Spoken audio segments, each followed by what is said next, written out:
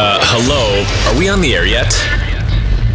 So, you want to chat all things Hillcrest, find out what's the tea in DC, or who's up and coming in town, and what shows are hot and where, entertainment, pop culture, and all things drag?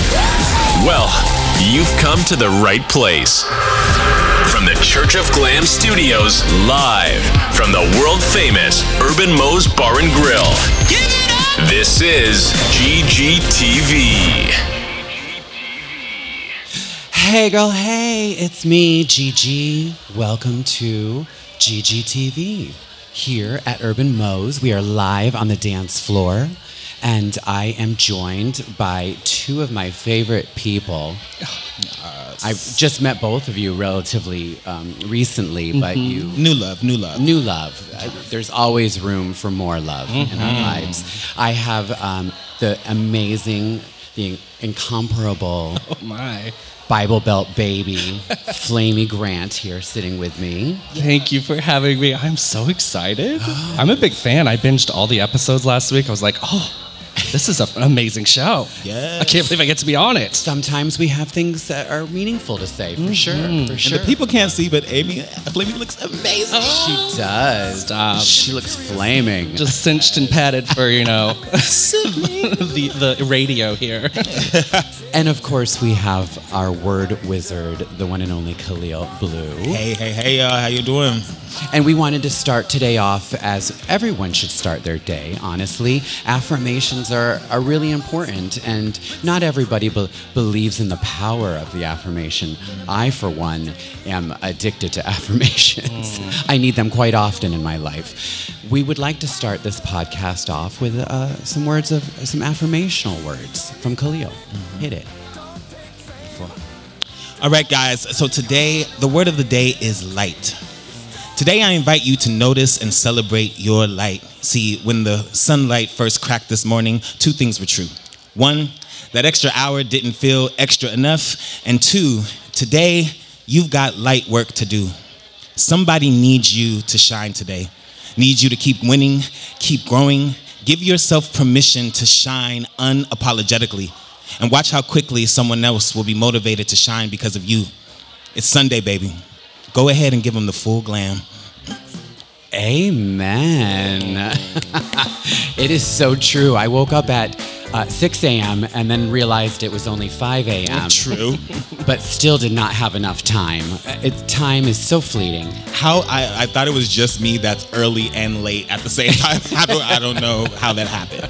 But And I love how you touched on the subject of shining your own light.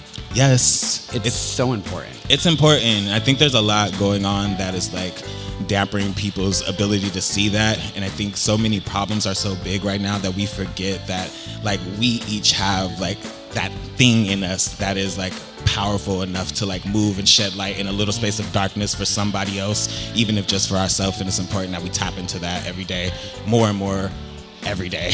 And that's why we're here on Sunday at the Church of Glam. Sunday, baby. GGTV. We're here to spread the love, the light, raise the vibration of the glamour. planet. I feel higher already. Yes. So, Flamy, as our special guest today, I really wanted to bring you in because I think you have an important view and an important voice.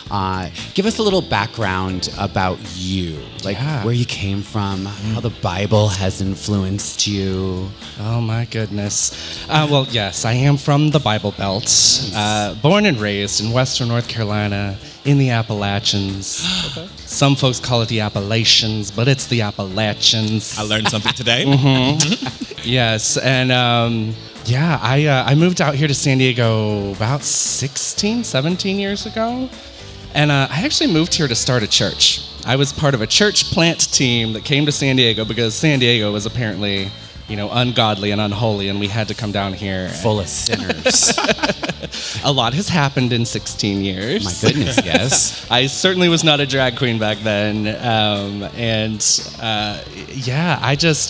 I've been on my journey like all of us. We're raised in what we're raised in, and that culture is inherited in so many ways, and we have to do this process growing up of like sifting through, sorting through, figuring out what belongs to me, what is real and true for me, and what has been kind of layered on as we peel back those layers. So for me, it was it's called the process nowadays is called deconstruction. Like, that's the buzzword for folks who grew up in really fundamental religious spaces. We call it deconstruction, and we're taking apart those building blocks that built us up. For me, I didn't have that word several years ago when I really started my process. I just called it apostasy. It's like, I'm leaving my faith. I'm a heathen. And I actually started my own podcast called Heathen as a result of all that. But yeah, I did the full like walk away from my faith, and now I'm doing like the little incremental like, okay, there are pieces of this that are still really meaningful to me. My spirituality is still really meaningful to me. How do I practice my spirituality? Are there parts of what I grew up in that could still bring some health and wholeness and happiness to my life and to my drag? And is that where the album came from? Was it birthed out of these experiences and about the deconstruction? Yeah, very much so. So, yeah, the album is called Bible Belt Baby.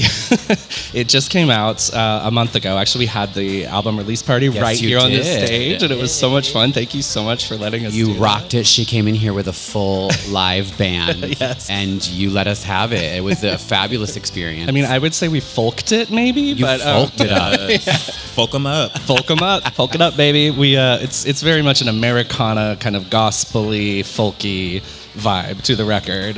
The fact that you blended all of those together is iconic. And don't forget roots. There's some roots in there. Come on. And of course, there's always a touch of blues, because you can't make American music without blues. And yeah, so I just, it's all of that experience for me really put into this record. When I started doing drag, I had no inkling whatsoever that it would become that there would be such a huge spiritual component to what I do, which is kind of silly to not like anticipate that when you name yourself Flamy Grant, like after one of the world's most famous like Christian artists. She was my diva growing up. We were only allowed to listen to religious music, whatever we could buy at our local Christian bookstore. So while all my peers were listening to, Britney and Spice Girls, I was listening to Amy. So, and maybe she'll be listening to you one soon. day.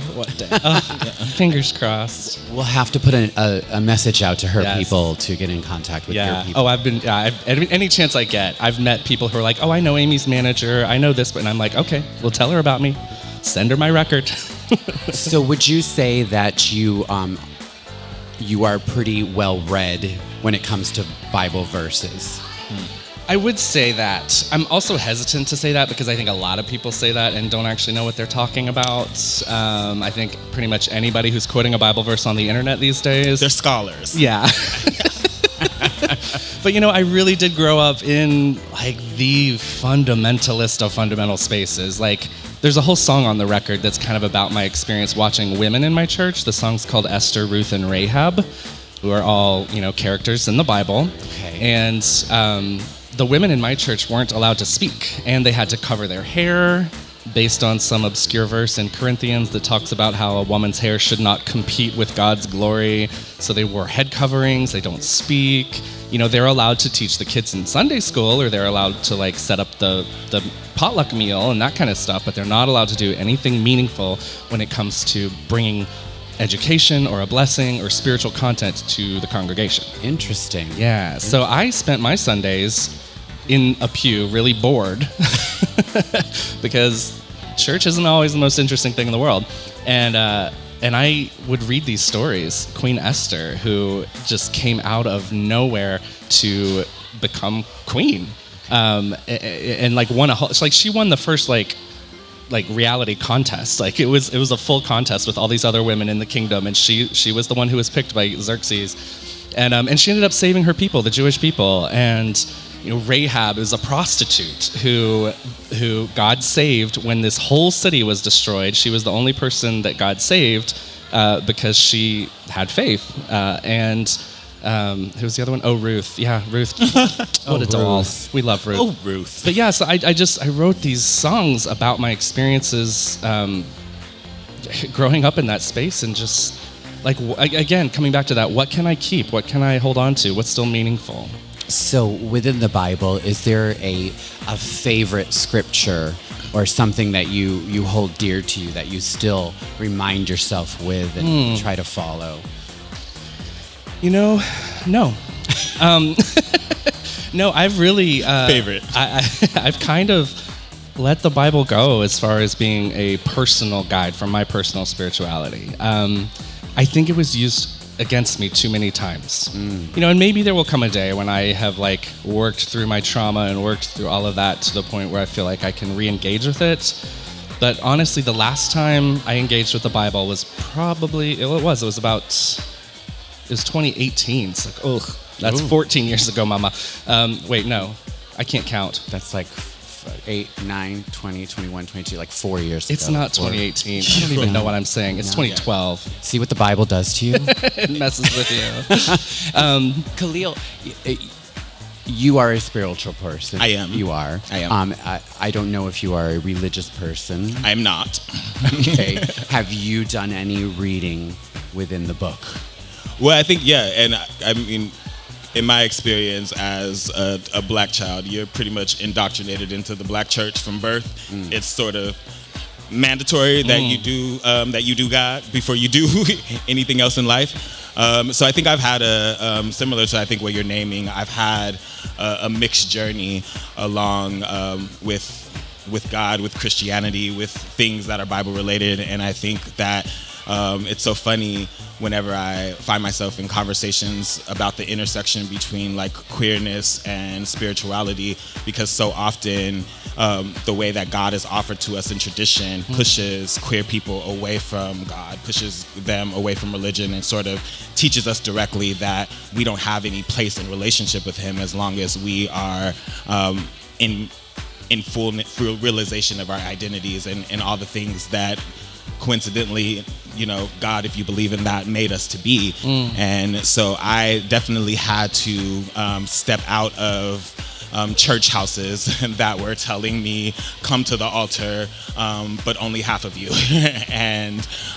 But I also think that we as queer people, like most things, we find unique things to attach spirituality to, and I think we find like religion in community and in art like drag and the things that we do that keeps us closer to what I think the message that all the religious stories say that they're trying to tell, which is love and belonging and community. And it's like we have to find our own pathways to that, because sometimes the Bible doesn't give any guide for queer people to exist safely in the world that it speaks about.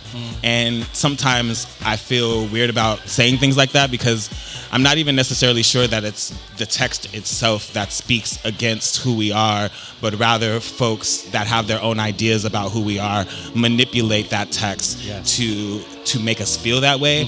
And sometimes it's so hard to figure out where is truth in the text and where is truth in the practice, and where do we find like the true meaning of whatever that spiritual calling we're all like seeking to fulfill in some way, like to figure out who we are and what we're here to do and all of that existential shit that that we go on a discovery about all of our life, but it's like to find like the core tenets of religion are, I think, fundamental to the human experience, and having some sort of connection to a belief, to a higher power, to a sense of self and others is something that we need to be well, to be present, to be human.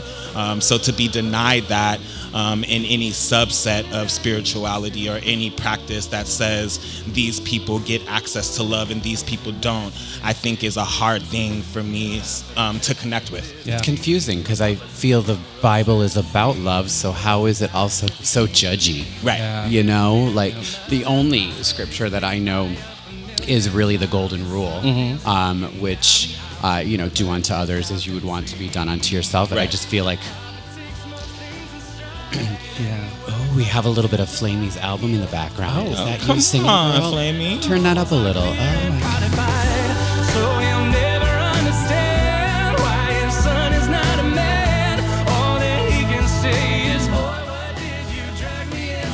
Come on, stream, baby. Let's get Please it. Please stream Flamy Grant's new album, Bible Belt Baby.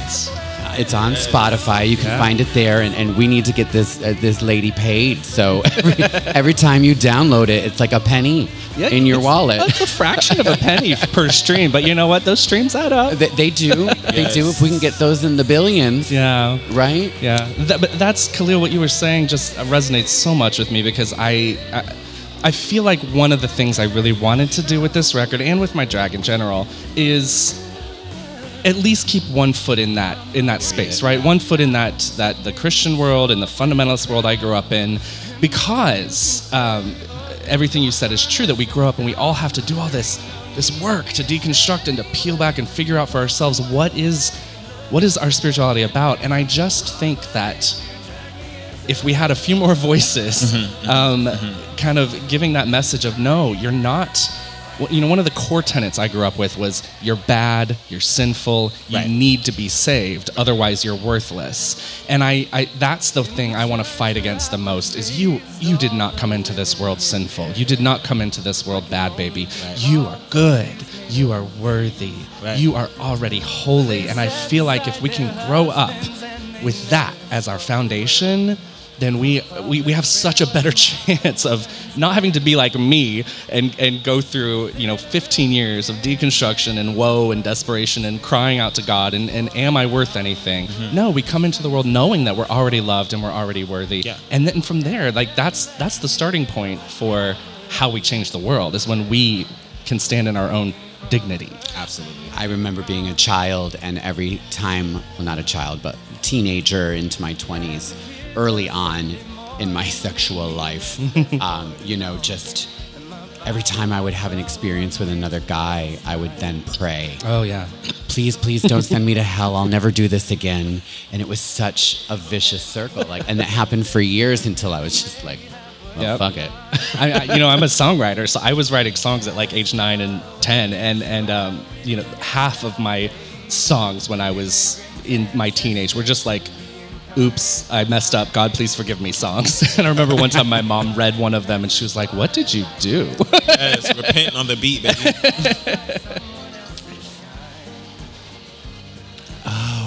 It is at that time we have to give shouts out to our sponsors. We have so many amazing sponsors that believe in the cause and the calling of GGTV and the Church of Glam. Let's play a little something. Ladies and gentlemen. Live from the Church of Glam studios in the epicenter of Hillcrest, San Diego. This is GGTV. Sponsored by Absolute, Hornitos, Queen Yasmin Injury Law, 180 Degree Fitness, Cheeky Vimto, Pleasures and Treasure, Leather Love, Inner Balance Chiropractic, Shakespeare's Corner Shop and Afternoon Tea, and the American HIV Foundation. Now, let's get to it. Glitz Glam. Work it, mama. Want to join us live? Want to meet our cast and special guests?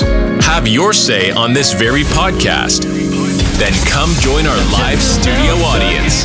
Sundays from 12 noon. Live from the world-famous Urban Moe's Bar and Grill. We can't wait to meet ya.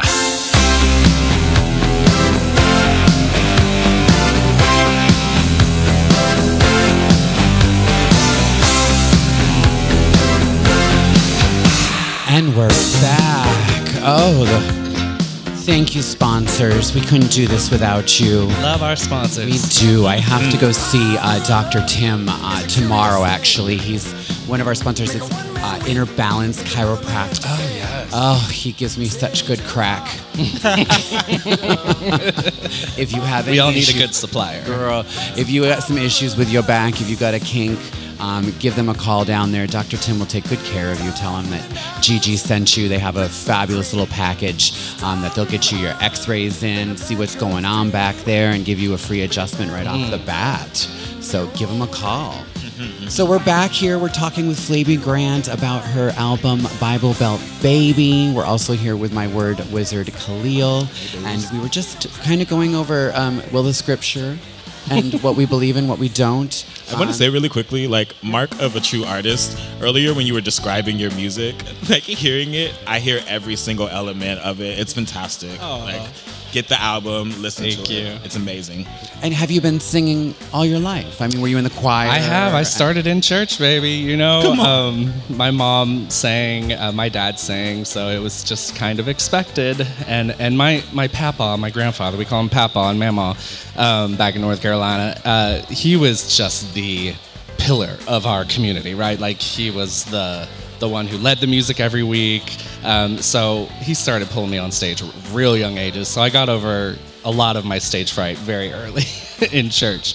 But yeah, I sang my whole life. And like I said, started writing songs around 9, I think, and have just never stopped. I do love that about, well, that's one aspect of church that I am drawn to is the music. And growing up, we didn't really, my grandmother on my father's side would bring us to church on Easter and Christmas. It was very limited. We call them Cheesters, Christmas and Easters, yeah. But it's interesting when you mentioned earlier a black church, there is a difference. Oh, yes. It is. I say a black church emphatically because it is a thing. It is it's a different experience. I had a friend once, he's like, come to church with me. And I was like, I did it as a child. It wasn't my thing.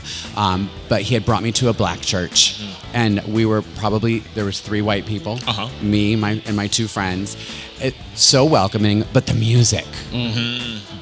Yeah. The singing, the interaction, the dancing, it was such a different experience. Absolutely. Than going to my church. And I think that for me, that was the takeaway, like understanding music and art as a function for connecting and as a channel for that spirituality. It was like, this is what music can do. This is what storytelling can do. This is what that is. Yeah. And yeah, if it weren't for a choir, I probably wouldn't know God at all. So it's really, the music is, I think, the driving force behind the message in our space. And I think across religions, the art that we attach to the storytelling is sort of the thing that leaves people with mess, Hallelujah. Yeah. Hallelujah. Yeah, music is such a powerful thing in our bodies, right? We feel we don't just hear it, we actually feel it, like sound waves. Like, that's an actual force that we can feel in our body. And I think for me, and I know a lot of other people I've talked with who grew up in church and felt like that was where you had spiritual experiences. Going to our first concert or just a concert one day and having a spiritual experience from the music outside of church was a little bit mind-blowing. Yes. We were like, oh my gosh, like, it's not, I think I experienced God in this quote-unquote secular space. Right. Like, and that's a big moment, I think, for folks who, when you're taught that, no, God is only in these walls or through the stained glass or whatever. So, yeah, music, powerful. Yes. Well, we hope that your music reaches the ears of people who are maybe questioning whether or not they belong.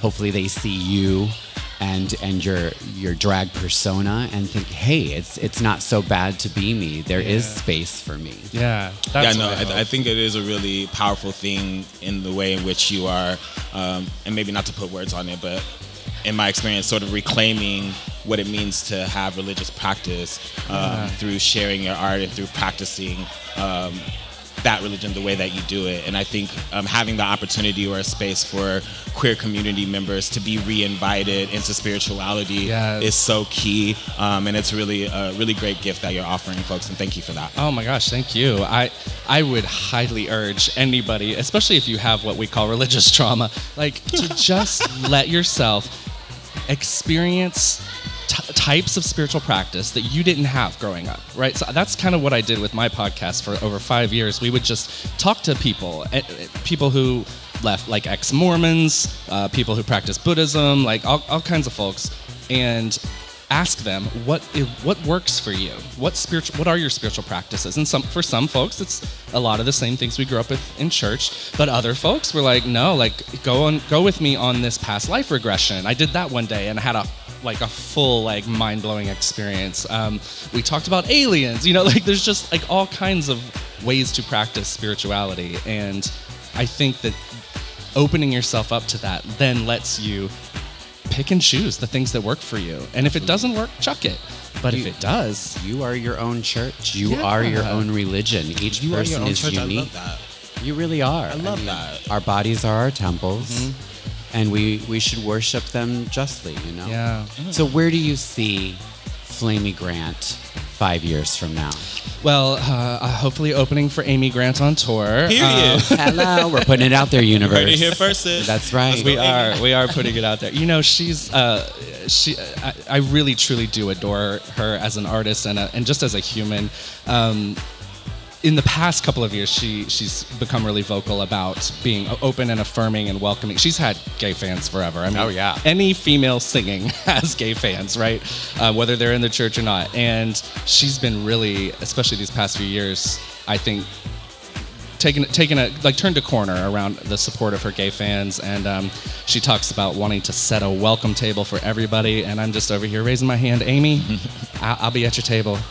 Yes. I love it. Me. It does feel like there are some sections or areas where the church presence is starting to be feel more welcoming to our community.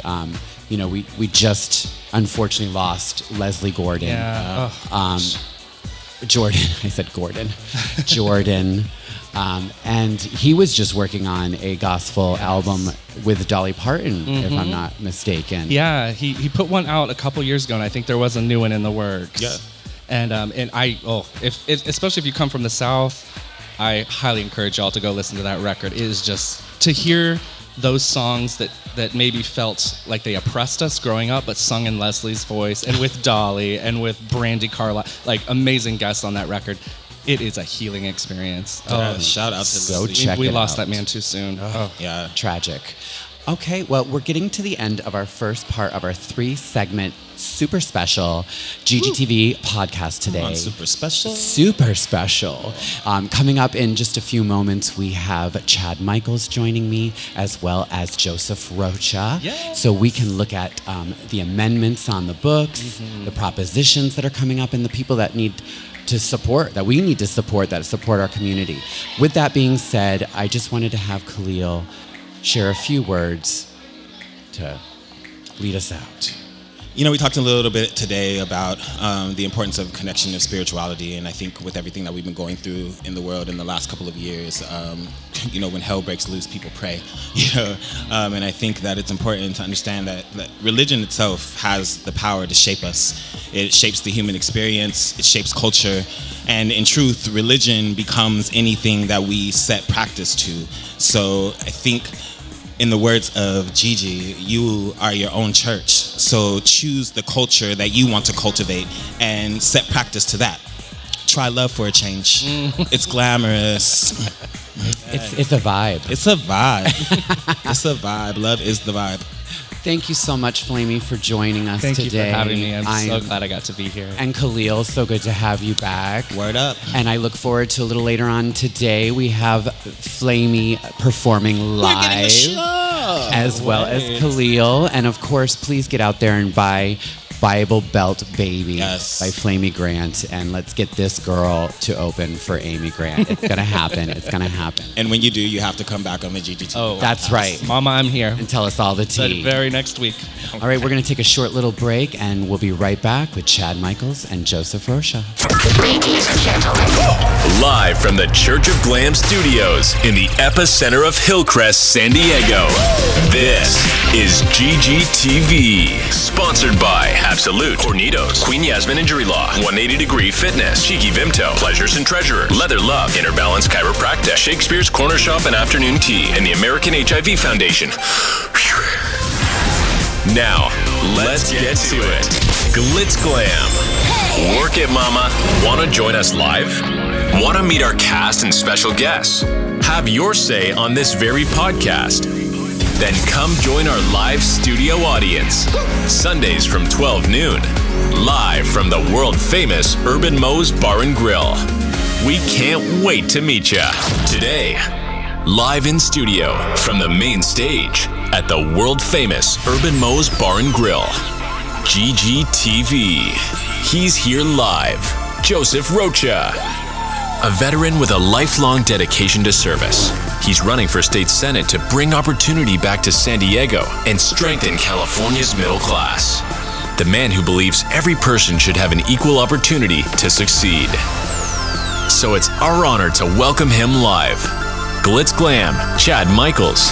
Take it away, Joseph Rocha. live.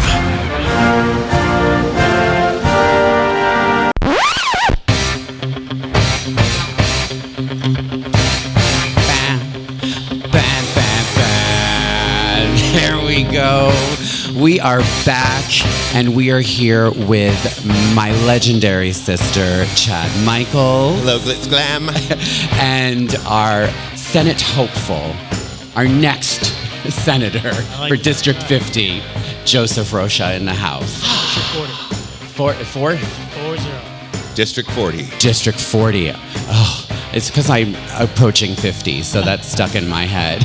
District 40. Thank you so much for joining us here today.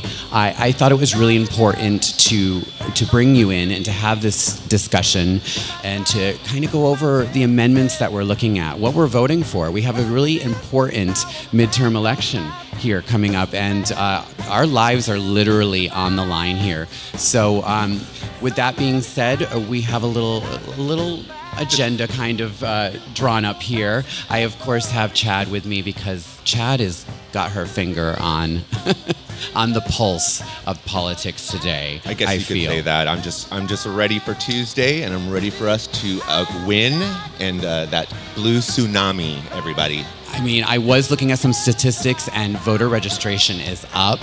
That is hopeful, within the Democratic Party especially, and we have a chance. So, Joseph, tell us a little bit about you, your story, leading up to where you're at. Why do you want to be here? Sure, yeah. Well, so I'm California born and raised. My grandparents are Mexican immigrants who worked the fields and factories of Woodland and Davis, so that's only a few miles away from the capital I now aim to serve in. And you'll see that sort of dedication, commitment, an attempt to honor those sacrifices, and to make sure that the American dream is still alive for everybody in my platform and in my candidacy, right? So, yeah, I mean, I'll cut it there. Well, it is crunch time right now. It's coming up Tuesday. Joseph, how are you feeling today? Where's your state of mind? Where's your heart? How are you feeling? You've been through a lot. Yeah, I mean, look, my heart is with the voters. I mean, this has just become so personal and has become so much bigger than myself. A voter just 2 nights ago, we knocked on her door. First, she expressed anger because she said that, am I the person who was running for office? Am I the person on the flyer? And when I confirmed yes, she then became emotional and she said, look, nobody has ever knocked my door. I have never met a candidate. And I was just telling my mother that nobody cares about us. And that's the level of emotion and excitement and energy on this campaign, where people realize that there's a real chance to do so much good with such a powerful seat. And what you're doing is so important. I've been following you, on all social media platforms. You are going out there, you are canvassing, you are attending every event, you are talking to people, and that's really, I think that's the way that you win this, Joseph. I'm watching Beto in Texas. I mean, he's gone to cities that no candidate has ever visited in Texas, and they are listening, they are responding, and I think that what you're doing is so important, Joseph. Yeah, when we started out, I knew that I was doing it out of the same, as was mentioned, the same commitment to service, dedication to my country, love of our core values. But I also knew that I was going to be outspent. I knew that I was going against the power structures. But I knew that the only thing that could work in my favor is if I gave my heart to the voter. If I gave my heart to the voter and they sensed that authenticity, that genuineness, that could overcome any amount of money that came our way. And sure enough, we've seen big oil money, we've seen big soda money, which I didn't even know was a thing, big pharma money going to protect this incumbent, which really should make you question, why do they want him in office so bad, right? Who is he actually serving? And yet here we are. We've built it up to be one of the most competitive races in the state of California, and we have a darn good chance of succeeding on Tuesday. Well, you've shown so much integrity. We're all seeing the ads on TV. They're a mess.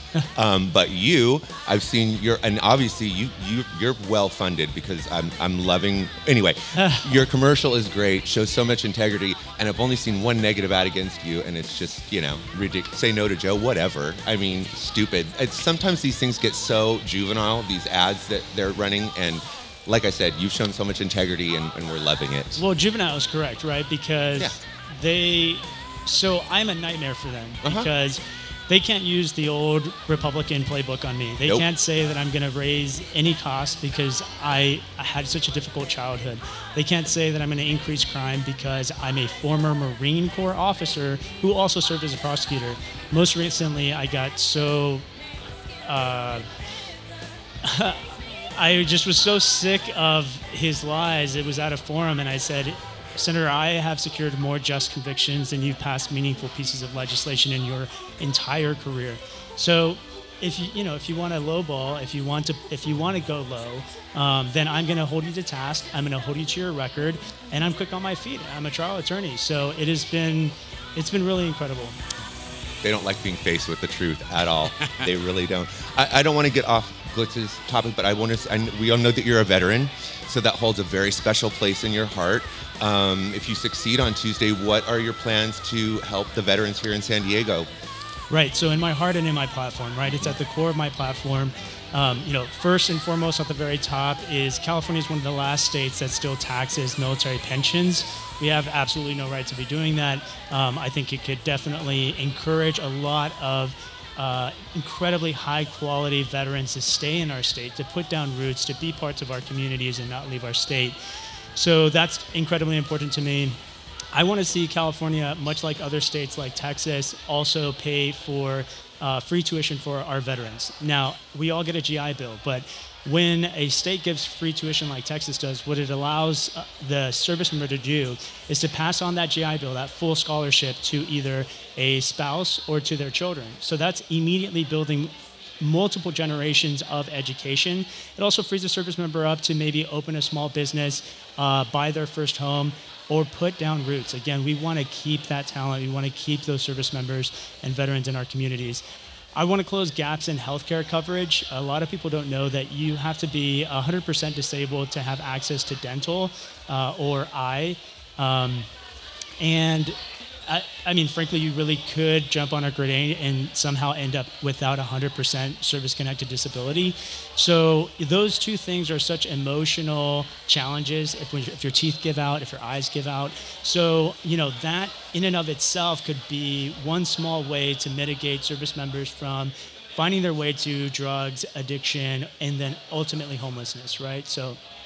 And then, of course, just generally speaking, a lot of people ask, what are we doing for our veterans? I always push back and say, what are we doing for our families while they're on active duty in the state of California? So we know that there's a massive food insecurity issue within our junior enlisted ranks because the spouses can't often hold down a job because their accreditations don't transfer state to state, or because they have those gaps in their resumes. So prioritizing spousal hiring is one way that we could minimize the food insecurity and also long-term reduce the amount of veterans we see homeless in the future. You really got to unlock, and I don't understand any bureaucratic process that holds up any sort of healthcare, education, any sort of benefits for veterans, because they deserve 100% support on all fronts. And those who vote against it should be absolutely fucking ashamed of themselves. Well, that's what we're talking about. Like when it comes to funding, less than 1% of America serves in the armed forces. So don't tell me we don't have money, especially when we were the 5th largest economy in the world, not the country, but the world, but we actually just surpassed Germany. We're the 4th largest economy in the world, so there's no excuse for it. No.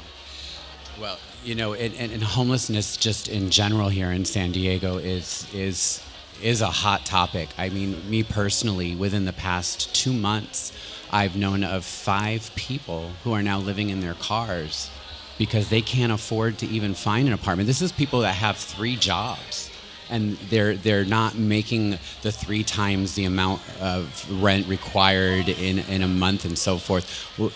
How are we going to tackle this tsunami? On top of that, there's just limited room. Like, you can't even find a place to rent. Right. Well, you baked the answers into the question there. The first thing I think we have to do is ask ourselves, who are our in-house brothers and sisters, right? People like to sort of just assume or perpetuate the idea that they're addicts.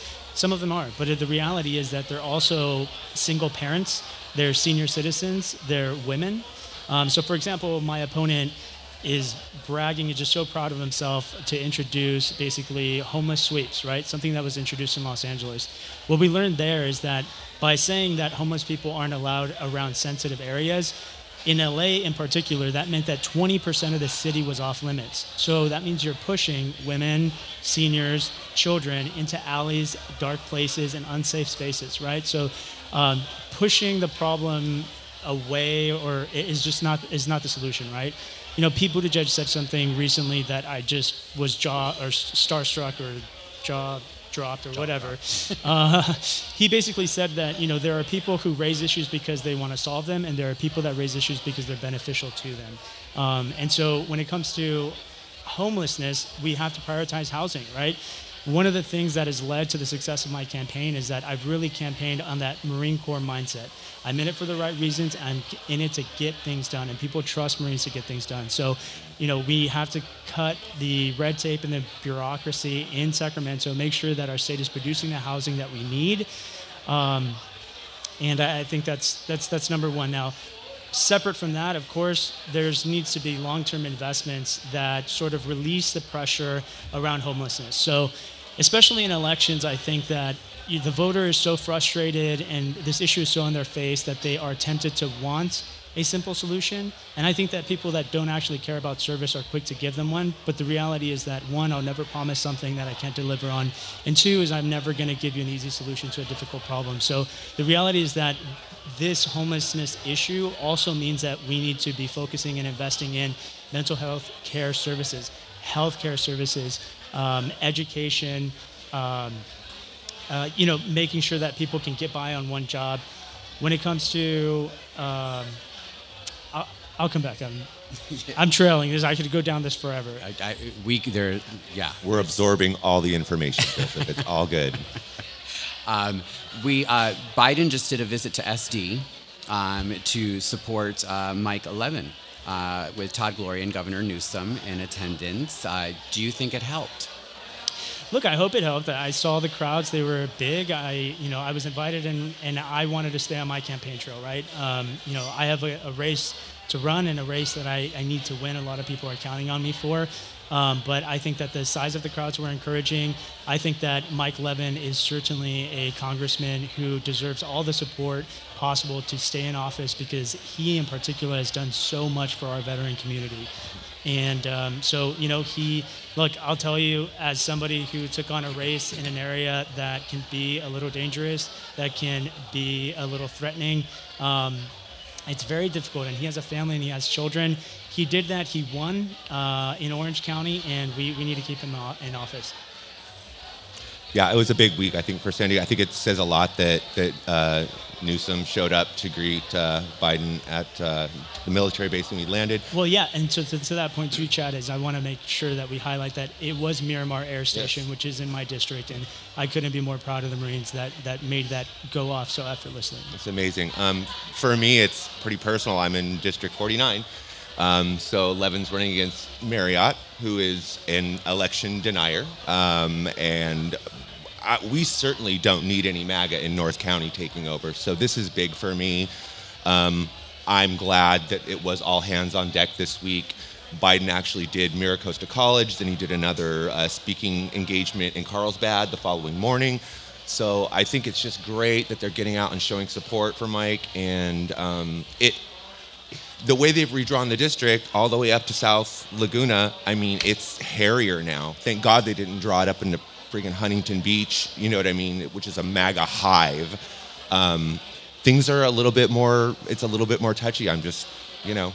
Yeah, and that's the important thing to remember, is that Democrats have a plan, right? Democrats are fighting to solve problems. President Biden came to talk about the toxic burn pit legislation that provides cancer healthcare treatment to service members who are exposed to toxins that many Republicans voted against. He came to talk about the CHIPS Act that makes sure that we are producing more in America, and that we're not reliant on foreign powers on things as simple as, you know, as important as your cell phone, your airplane, or our military equipment, and the Inflation Reduction Act, right? So, you know, it's so easy to point at a problem than it is to solve it. And I think that's the quandary that we get in Democrats all the time, is that we are kind of the nerd, but we're the nerd because we're literally trying to hold the fabric of our country together versus just throw it all, just burn it all down. Well, I mean, the MAGA right's got no other agenda than to, impeach Biden in the next 2 years if they win. So, I mean, they don't have any plan put forward to deal with inflation.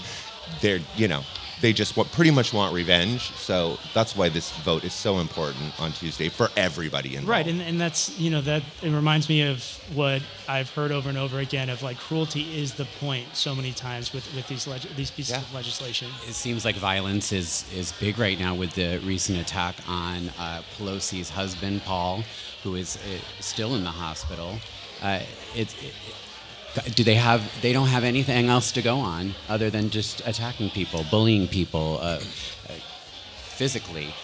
We have a piece from Biden, who just spoke recently. Want to go ahead and play that? Just a few days ago, a little before 2:30 a.m. in the morning, a man smashed the back windows and broke into the home of the Speaker of the House of Representatives, the third highest ranking official in America. He carried in his backpack zip ties, duct tape, rope, and a hammer. As he told the police, he had come looking for Nancy Pelosi, to take her hostage, to interrogate her, to threaten to break her kneecaps. But she wasn't there. Her husband, my friend Paul Pelosi, was home alone. The assailant tried to take Paul hostage. He woke him up. He wanted to tie him up. The assailant ended up using a hammer to smash Paul's skull. Thankfully, by the grace of God, Paul survived. It just makes me sick. That's all I can think of. I literally have goosebumps on the back of my neck, and I can't imagine what it must be like in your district and where you are, what you must be dealing with yourself. I think, again, it just goes to why our campaign has been so successful, is that we're just talking common sense. Like, I don't care if you're a Democrat, a Republican, an independent, a libertarian, whatever you are, to the point of the president, there was an attempt on the life of the third person in line to the presidency, right? So every American should care about that and be equally furious. And they have every opportunity. I don't know how they squander these opportunities to really just stand up for what's right. It just reminds me of January 6th. Darrell Issa, my congressman in my area, he told me to my face that the insurrection was Nancy Pelosi's insurrection, is what he called it, right? He is an election denier. He voted against certification of the election. He sued the state of California for their votes. And yet on the day of, he had the nerve to say that he sent his condolences to, mind you, Paul Pelosi. So what does that say? It says two things. One, obviously incredibly hypocritical. Two, it's misogynistic, right? It's a man saying, I'm sorry that you, man, got hurt. Never mind the fact that you're the spouse of the third person in line to the presidency, right? Or that it's an attack on our country, or that you are one of the people that have been stirring all of this hate and violence for so long. It was a domestic terrorist attack. It should be called what it was. And this just seems like it's more of the same. This is just filtering down from J6 with all of the conspiracy theories. 45 has fed it the whole way along, and it's just a sickness that just keeps trickling down. And I don't know where it ends, Joseph. I don't know how this gets fixed, aside from, our majority vote. I don't know. Yeah, I mean, one of the reasons why I've admired you and you are such an important part of my story is I first knew of you when I had been kicked out of my home when I was 17, and then I first knew you when I was serving under Don't Ask, Don't Tell, coming home from the Middle East. And it's because during difficult, violent, unsafe, unwelcome times, you all in your community have chosen to outwardly appear with the rest of us, sometimes can choose to hide. And you do it in defiance, and you do it as protest. And that's something that I've just always been tremendously admiring of. And I think that's exactly what we have to do now, is that democracy is something that we have to fight for every single day. The moment we let our foot off the gas is the moment that they take control, and they'll never give it back, right? Democracies do not come back. So as exhausting as it is that, yes, we're always in election cycle now, well, that's the cost of democracy. Well, women and the gay community are going to take the fucking wheel. Absolutely. People of color. Absolutely. That's right. We have a few words. He's running for Senate. Make sure you vote. Voting is what? Fundamental. Joseph Rocha Live. Chad Michaels, Glitz Glam, and Joseph Rocha. Talk Politics Live. We're back. We're here with Joseph Rocha and Chad Michaels, and we're kind of just going through what's on the table coming up this Tuesday with this very important midterm election. Voting is so important. Please, please, please make sure you're registered. We are working with the LGBTQ Center here in San Diego, and you can go down there anytime you want and register to vote, and you can also vote at the center as well. So please, please, please get involved. It is time. With that, Joseph, what is your opinion right now on the Ukraine and U.S. funding of the war? And to preface this, I know that Sarah Jacobs and some Democrats were in favor of negotiating, keeping the door open for negotiations with Russia over Ukraine. I know that has since been redacted. They took that back. Yeah, we want to know your stance on Ukraine and funding. And I mean, I know you being a veteran, probably sitting by and watching this happen is probably torture for you, because we've watched one country enter another sovereign country and basically commit genocide. And here you sit, an American veteran. What is your opinion? Yeah, well, the next step to that too, and what we were all continue to be concerned about, is the possibility of that reaching any further. Because I mean, Putin's not going to stop with Ukraine, right? That's so obvious. And then so the last thing we want to do is find ourselves in a third world war. I think that that needs to be important to us as a democracy, and defend other democracies. It also has to be important to us because who is going to go serve if we do end up in a third world war, right? It's going to be our predominantly people of color. It's going to be our predominantly lower income individuals in this country who go off to fight the wars. And so I think that obviously this is very outside of my purview of the race that I'm running. Sure. But as a veteran, I want that we do things as thoughtfully as possible. I think the president has shown a lot of competence and care. He has sons who were in the service. He lost a son who was in the service to cancer. And as far as I think a unified approach is very important, right? So like when I did Don't Ask, Don't Tell repeal, there was a schism, and there was a lot of pressure on me as a younger person to go against President Obama because he wasn't working fast enough. And we all wanted the same thing. We wanted the repeal of Don't Ask, Don't Tell. But I chose not to do that because I knew that the president was doing the best he could, that he had our back, and that he was trying to do it in the most effective way. And like I said earlier, sometimes the most effective way is not the quickest, and it's not the most satisfying, but it's the most long-lasting, right? If President Obama had repealed Don't Ask, Don't Tell through an executive order, no one dreamed that Trump was the next president, and he could have just erased it. But instead, we had a federal court challenge that gave precedent for it being unconstitutional, and a repeal through the entire Congress.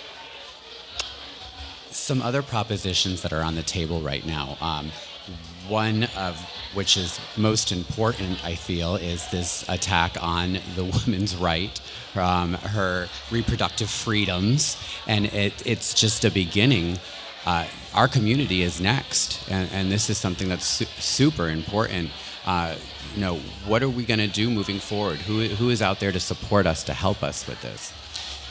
I think I want to start with why we should care, right? I mean, we have to care anytime freedoms are being taken away from any member of our community, right? Because it never stops there.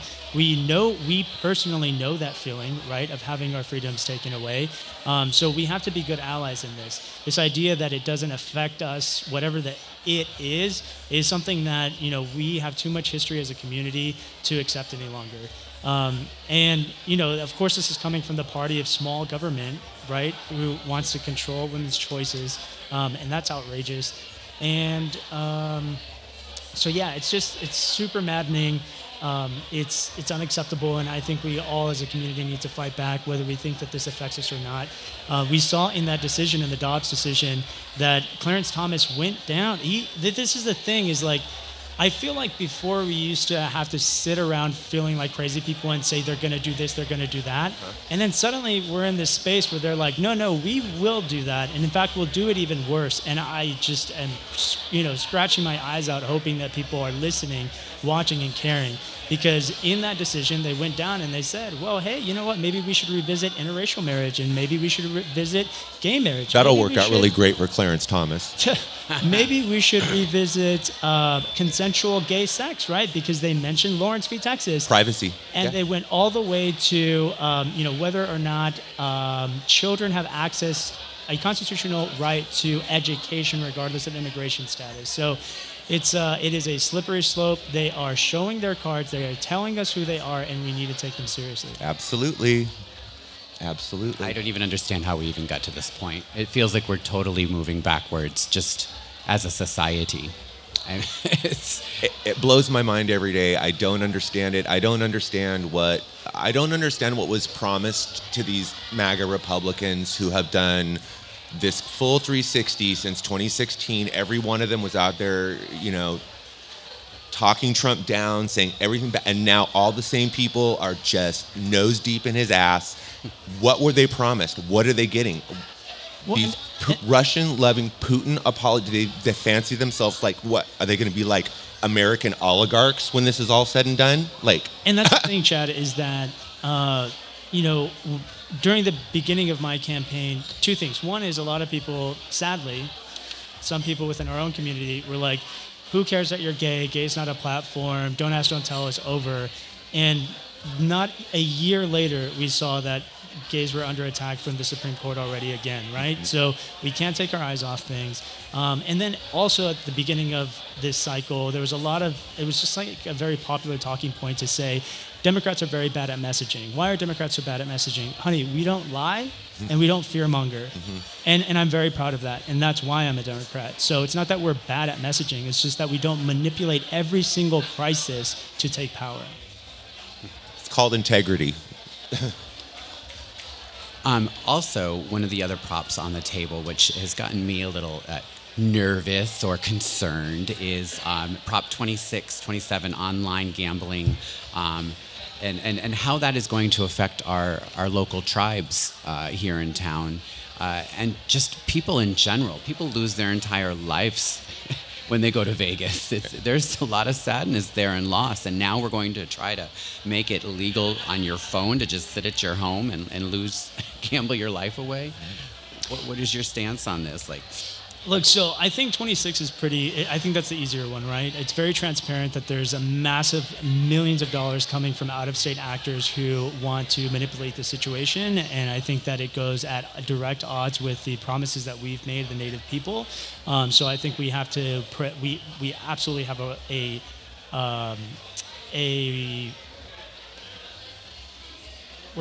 obligation. There it is. An obligation, yes, to keep our promises. And it's one of the few things that we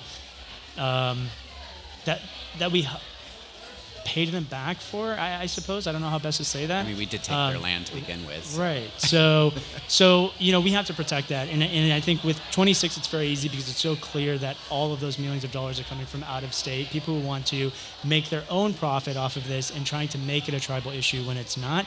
It's only a tribal issue in the fact that it is going against what we promised them. So I'm a hard no on 26. 27, I'm staying out of just because there's tribes on both sides. So that's a much more complicated issue, and one that I would like to see move through the legislature rather than the propositions. Right. Thank you for that. Thank you. And last but not least, with Proposition 28, in reference to arts, music, and education, which is so important to bring to our children to help them develop a well-rounded personality, or if you will. What are your thoughts on bringing on the proposition? So I think I mixed up 26 and 27, by the way. But okay. I stand by everything I said except for the numbers. So on the look, I grew up very poor. My mom was an addict. She lost me at 7. I went to an abusive household after that. I basically did everything I could to stay at school, right? I went to school early. I stayed at school late. And it was because of after school and before school programs that allowed me to do that, have a safe space, and led to where I am today. So I'm very supportive of making sure that children, especially coming out of the pandemic, have access to the arts and to music that I think are so fundamental to creativity, discovering who you are, and having a very healthy form of expression. And I also think that it should be educators who make decisions in this state about how best to improve the education system. And I know that our peers in the teachers' unions, the faculty unions, and the employee space are very supportive of this proposition. So I'm a yes for this. And like for our community, I think it's so important. Speaking as a drag queen, I mean, it's just arts in school fosters your imagination, and it helps you, like you said, find out who you are. And it's the first thing that's been cut from every school budget for the last couple decades. It's the first thing that goes. So it's so important to an imagination and just everything. It's so important that we get that one passed, I think. That leads me to the LGBTQIA Victory Fund, bringing representation to the East County. How has it been with the LGBT affected in your run? How have you been received in your district in regards to this? Well, back to that previous point, I led with who I am and how hard and what that fight and struggle was like, because I knew that I was running against bad actors who have a history of being homophobic, and I was going to tell my story the way that I wanted to tell it, the way that it is true, before they started manipulating it and saying otherwise. So I've been very open about my history, my background, my sexuality, my identity, and then when it comes to the platform, it's been more general about all veterans and all working class people and all people who are struggling and need access to good jobs and healthcare and a brighter future and climate action and all of that. So when the maps were drawn, there was a decision made that, for example, my community, my district didn't have a meaningful LGBTQ population. I vehemently disagree with that. You can't count children. You can't count young adults. You can't count people who aren't out. All of those people need to know that they are seen, represented, safe, and their parents, right? Because I didn't have parents who were there for me, but I think more and more you see these families where parents are really there for their children, and they need as much support as those kids do to look out for them. All right. Well, with that, we're going to do a little song break, and we're going to be right back.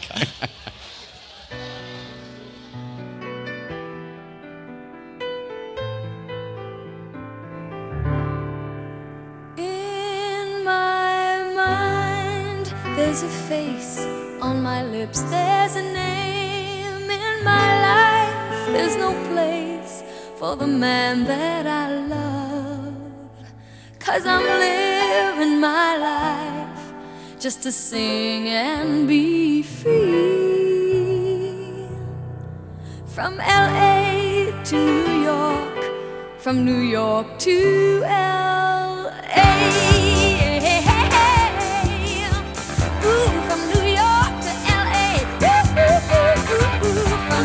To LA, from New York to LA, from New York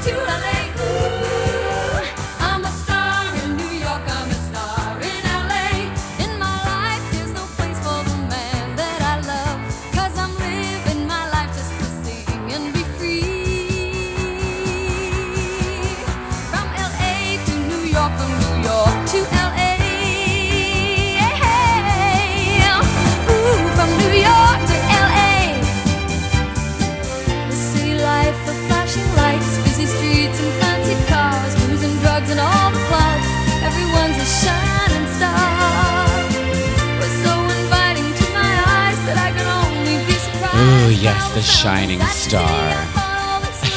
We are here in the live studio audience of the world famous Urban Mo's. Well, look at that. Mariah Carey just walked by. Hey, ladies. It must be Christmas time. It must be the day after Halloween. It's coming. It's coming. She'll be performing for us later and sitting down for a chat shortly. We're just finishing up a very special little segment here with Joseph Rocha in the house and Chad Michaels. Thank you so much both for coming here today. You know, this is a new podcast. We're still trying to find our footing and get into the groove. I think we've got a really strong start though, and I think having you both here really brings credibility to what I'm trying to accomplish here in Hillcrest. I want to create a forum, a space for people to come and have a voice where maybe they don't feel that they do. So thank you to the people in the studio audience as well. This is the most we've ever had, so thank you for that. Oh, you hear them, you hear them.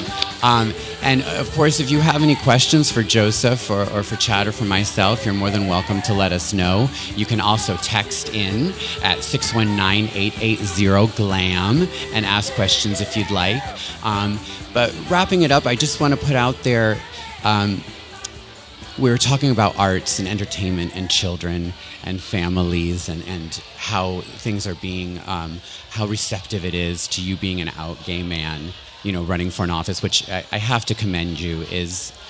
I can't imagine the layers that come with that. So thank you so much for your strength and your determination and your passion. And I know you're going to do well. I got a good feeling in my tummy.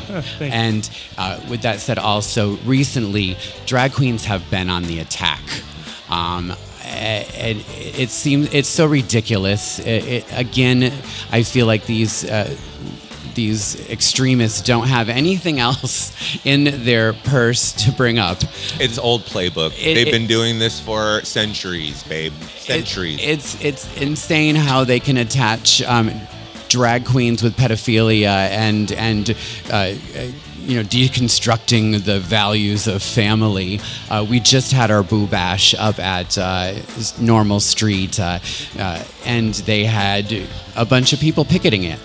And I want to put a shout out there to the queens in my life, to Chad, to Miriam, to Kixie, who put together, to Strawberry, who put together these incredible events. And drag is about love. It's about expression. It's about art. And I feel like those are three really important values and messages that our children should have. You know, it's just something that's been grinding my gears, and I had to get it out there. And I just appreciate you, Chad, for everything you've done for our community. Dreamgirls is celebrating 17 years here at Urban Mo's next month. December, yes. I mean, and I'm only 21. Can you believe it?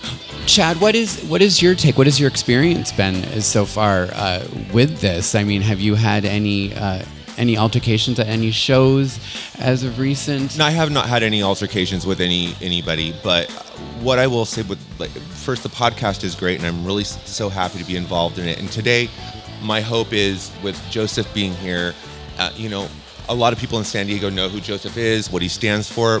My hope today is that with your following, because, you know, you are the mother of the children here in Hillcrest, that we're going to get maybe some younger listeners to this, younger LGBTQAI plus individuals who maybe don't know who Joseph is. Now they're going to listen to us and get educated and maybe, you know, get on board, become fans, because this is one person who is out there standing up for our community. And without the help of the young people, we're screwed. We need them all to get on board. We need them to engage and be educated. And someone like Joseph is like the Pied Piper for that, in my opinion. If one word comes to mind when I think of Joseph, it's integrity. And that is exactly what we need right now, because there is so much bullshit flying around. And there is no BS here. And so that's my hope for this podcast specifically today, that we're going to get some younger people listening, get them engaged, get them involved, and get them interested. And what could a younger person do to get involved? Like, what would you suggest to a younger you? Where could they start? I mean, could this be encouraging someone to maybe go down the path of getting involved with their state or within the Congress, within the Senate? What would be the first steps? Yeah, I think the first thing I learned on the campaign is that everyone has a way to give, and everyone gives differently. Some people have a lot of cash, and so a big check for them is nothing, whereas other people don't have cash, but they can give their time. Other people can give their advice. They can connect you to friends that they have who are connected in some way. So everyone has a way to give. I think that's really important and empowering to know. And then also, I think likewise, how you make your impact, there's no set way to do that, right? I chose military service, then I chose advocacy, now I'm choosing lawmaking. But that just as well, Chad chose being a performer, a leader in our community. You've chosen this podcast that is informing and keeping people mindful to not take their eye off the ball or forget where we come from or the shoulders that we stand on. So I think all those things are important. My website is www.rochaforsenate.com, where you can learn more about me, my story, my platform, why I'm in this. If you've got $5, you can throw it to me too. And so, but we're in an unusual place where it's exciting to see how knowledgeable and how much young people are paying attention. The polls still show that they're not coming out in the numbers that we need them to come out to. And basically, you just have to decide, do you want people who are on their way out making the laws that will control what your life and the quality of your life are going to be, or do you want to be the one making those decisions? And so I definitely encourage people to, if they want to run for office. I really bucked the institution by running straight out of the service, but that's because I knew my worth, right? I knew that 17 years, a military span of 17 years, 3 years of service abroad, being, searching for bombs since I was 18 years old, that was my way of service, and that was equal to and no different from somebody who played Chutes and Ladders in local politics. So if I was able to, a lot of people, they get hung up on my age. Honey, I'm 36 years old with a Juris Doctorate and a veteran, right? Mm-hmm. So, but when I was 18 years old, no one thought twice to give me a rifle, a pistol, a dog, and send me to go find bombs in the Middle East. So let's be real. Yep. And you cannot complain if you're not involved.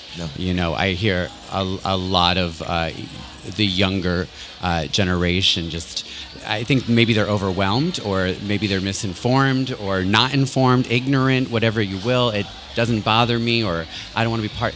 You have to speak up. You have to be involved. I don't know if we blame it on Generation Z or Generation X. I don't know if it's the way that we raised them up. What does that mean?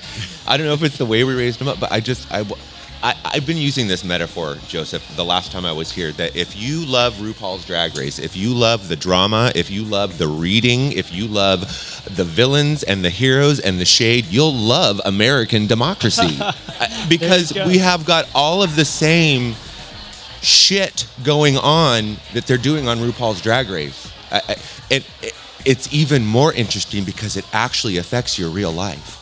Yeah, that's the oxymoron, I don't get in politics, or I don't care about politics because it's all a mess. And it's so you're just going to let them drive the train off the cliff with us in it? No. No, absolutely not. And so, we are going to have you in the Senate. Hope so. That's the direction. That's where we're heading for. Where do you see yourself next? Where do you see yourself going?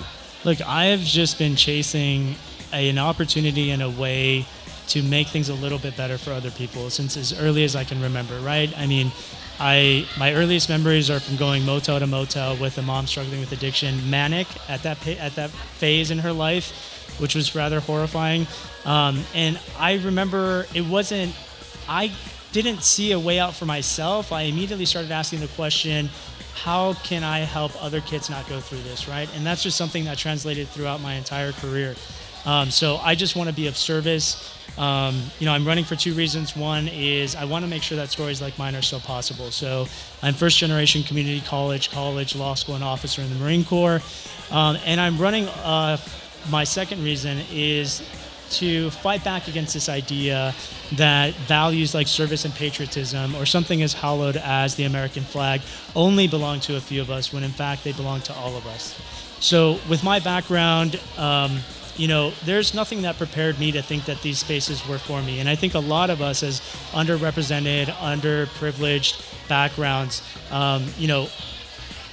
we don't think of these spaces as ours. We're conditioned to think that they're not for us, not to run for office, much less do well in a race like I am doing, or be elected to higher office. But I think it's incumbent on us to see that for ourselves, for our communities, but also to realize that it's all of that hardship, trauma, sacrifice, adversity that will make us so damn good at these jobs. Yeah. Amen. They've been training you your whole life to do a good job at this. Okay. They've been pushing adversity in your face, and you're going to. It's going to be amazing, Joseph. You're going to do great, and we're so proud of you. We need more like you out there, because the statement, is MAGA the new Republican? Is that the new thing? Is that what we're fighting? Or there is a difference between MAGA and Republican, but how are we seeing that develop? Well, and that's why I've been so successful, is because, when I talk about veteran issues, if you're a traditional Republican, you still care about that. When I talk about lowering the cost of prescription drugs, taking care of our senior citizens, increasing the quality of education, those are still things that Republicans should care about. So, that subset, that minority, is not going to be able to outnumber us, or sustain that ideology. Right. No. And there's all through history.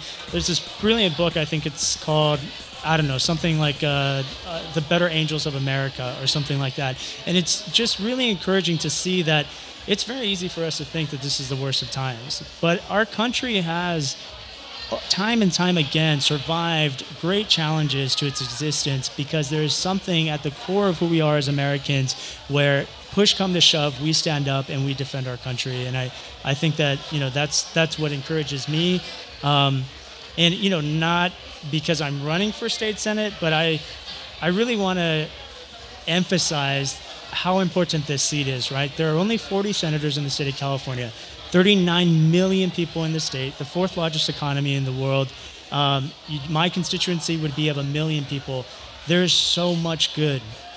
That's what inspires me. There is so much good that we could do with this seat, and that's all I care about. And what do you plan to do? Well, like I said, I want to take care of our veterans, honor those promises. I want to make sure that opportunity still exists in this state, right? So lower the costs of things, make sure that education, public school education in particular, which I'm a product of, and a community college that I'm a product of, are still strong and funded, take care of our workers. Longer term, we have the intellectual capital and the financial capital to solve the biggest problems facing the world in this state, right? I like to say, arguably the solutions to the biggest problems in the world are sitting in the labs of our UCs and our Cal States, right? The potential and the possibility for what California can continue to do, which is lead the way, is just so awe-inspiring. I get really excited when I think about that. Oh, and then I just say, every problem we're facing also has a solution that has good paying jobs in it, right? So that's the thing, like, my opponent is a climate change denier, and he can believe whatever he wants. But the reality is that it not only affects our futures, it also means that he's leaving money on the table, and he's leaving good jobs on the table, right?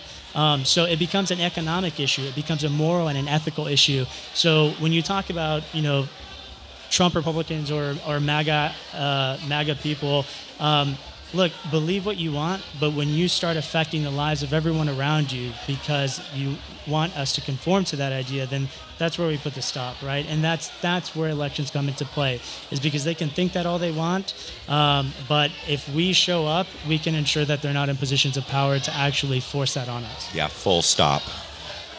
Full stop on Tuesday, y'all. Get out and vote. Well, there you have it. Thank you so much, Joseph, for joining us today. Do we have time for a quick story? Oh, yes. So our story, how our paths crossed in West Hollywood. So we used to do the show at Rage, Dreamgirls at Rage during the 00s and the early 11s, whatever. Joseph would come while you were in the military, yeah, and you would watch us over the out from outside and watch us do the show. And I think I met you the one time, and now full circle, we're sitting here today, and I'm supporting you that is doing something so immensely important. And I just think that fate is funny, and I think that nothing does not happen it always happens for a reason, and I'm just so proud of you. 2 words that come to mind now: integrity and service when it comes to Joseph Rocha. Get out and vote, everybody. Thank you, Chad. Yeah, so the website is www.rocha4senate.com, R-O-C-H-A. And the little part to that, Chad, that I'm not shy to share is that, my father, who I'm on great terms now and I love to death, he did not take well to me being gay. I internalized a lot of internal homophobia from my father. And so, anything that was queer, flamboyant, colorful, feminine, I felt like I projected on them, right? Because it was like, you're the reason why my father doesn't love me. I'm not like that. And it's so funny that I saw serving under Don't Ask, Don't Tell, where I had to be afraid of who I was, that I could possibly be punished by the government, and seeing your performances, I was like, that's power, that's strength, that is, it's heroic, right? It's like, because I could hide for the most part and I could get by, but you were putting yourself in danger to protest and to stand up for our community and to show little kids like us that there was, it's just like, I saw you up there and I just saw confidence and strength and power and independence, and it's so, I never thought that I would be so inspired by, so adoring of a drag performer, and you really are in great part of the reason why I'm here, right? I mean, from when I was 17, I couldn't see you because I was 17, but I'm pretty sure that the Rage performances were still 21 and up. So I watched you from the street because I wasn't old enough to come in. I remember talking to you over the fence one day, the patio railing. And what you didn't know was I was going through, well-documented, horrific abuse from military leaders in uniform when I was 18, 19 years old, serving in the Middle East, because they were obsessed with whether or not I was gay. I was too proud to say no, and I couldn't say yes. And so coming home, I mean, you were the hallmark of what I was going to do with those 2 weeks, was see as much of you so I could take that power and strength and take it back to that situation I was living through in the Middle East.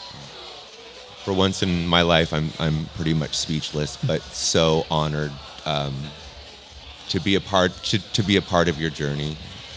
Thank you. Chad, you make a difference in so many people's lives, and you deserve a moment for someone to tell you that once in a while.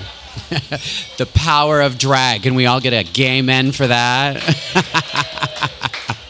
All right, well, that wraps up our mid-part section of our special GGTV 2-hour exclusive. And thank you again, Joseph. You are such a ray of light. This is my first time really sitting down with you and chatting with you, and I am so grateful that you took time out to come talk to us today. And I truly hope those that are listening pick up on something here today that motivates them to get involved and to be a part of the process, because it is so important for our community. So thank you once again, Joseph, and good luck to you. I got a feeling. Knock on wood. Let's return those ballots, y'all. Get those ballots in, honey. And thank you, Chad, for stopping by today. We're so happy that you are here as well. We're going to take a little quick break, and in just a moment, we have Jazzy Glam and Mariah Carey Carrie. What's the tea in DC? With international superstar, RuPaul's Drag Race All-Star, and Dreamgirls legend, Chad Michaels. Chad has found his way through the ancient underground tunnels of San Diego to the world-famous Urban Moe's Bar and Grill. In the daytime, want to join us live? What's the tea in DC? Want to meet our cast and special guests? Have your say on this very podcast. Then come join our live studio audience. Sundays from 12 noon. Live from the world-famous Urban Moe's Bar and Grill. We can't wait to meet ya. Hello, are we on the yet? So, you want to chat all things Hillcrest.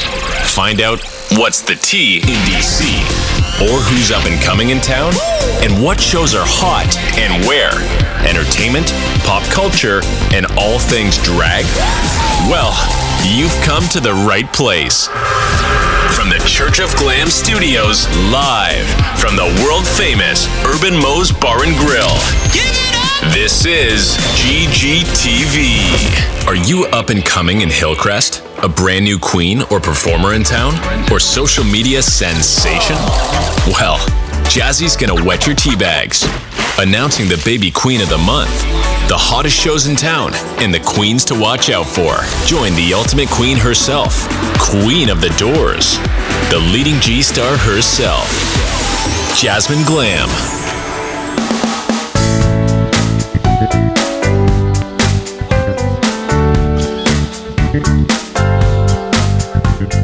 Hey, girl, hey.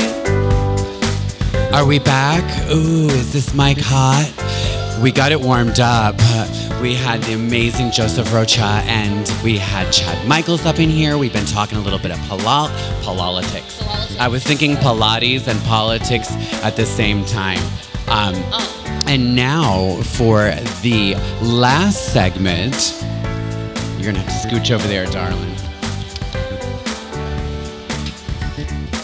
We're just getting situated here. We want to make sure Jazzy's up in that microphone. Hello, podcast line. There she is.